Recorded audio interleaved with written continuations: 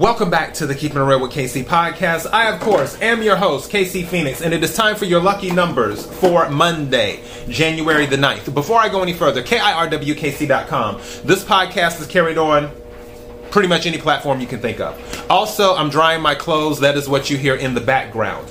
As for the lucky numbers, for those who are new, I have a large vase. It has red balls with numbers on them mixed in with crystals. I pull 6 numbers out, and those are your lucky numbers. Take what resonates, leave what doesn't. This is for entertainment purposes only.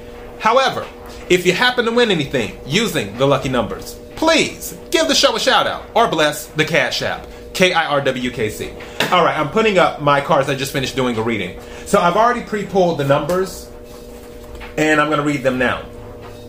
44, 32, 65, 36, 49, 14. Let me read those back to you again. 44, 32, 65, 36, 49, 14. And the numbers that I pulled that did not make it into the deck, so meaning I mentally pulled them, that resonated with me. The number 30 and the number 12.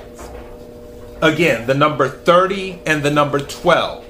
If those resonate with you more than the original 6 numbers that I pulled, then feel free to swap those out and do whatever works for you. All right, so those are your lucky numbers for Monday, January the 9th.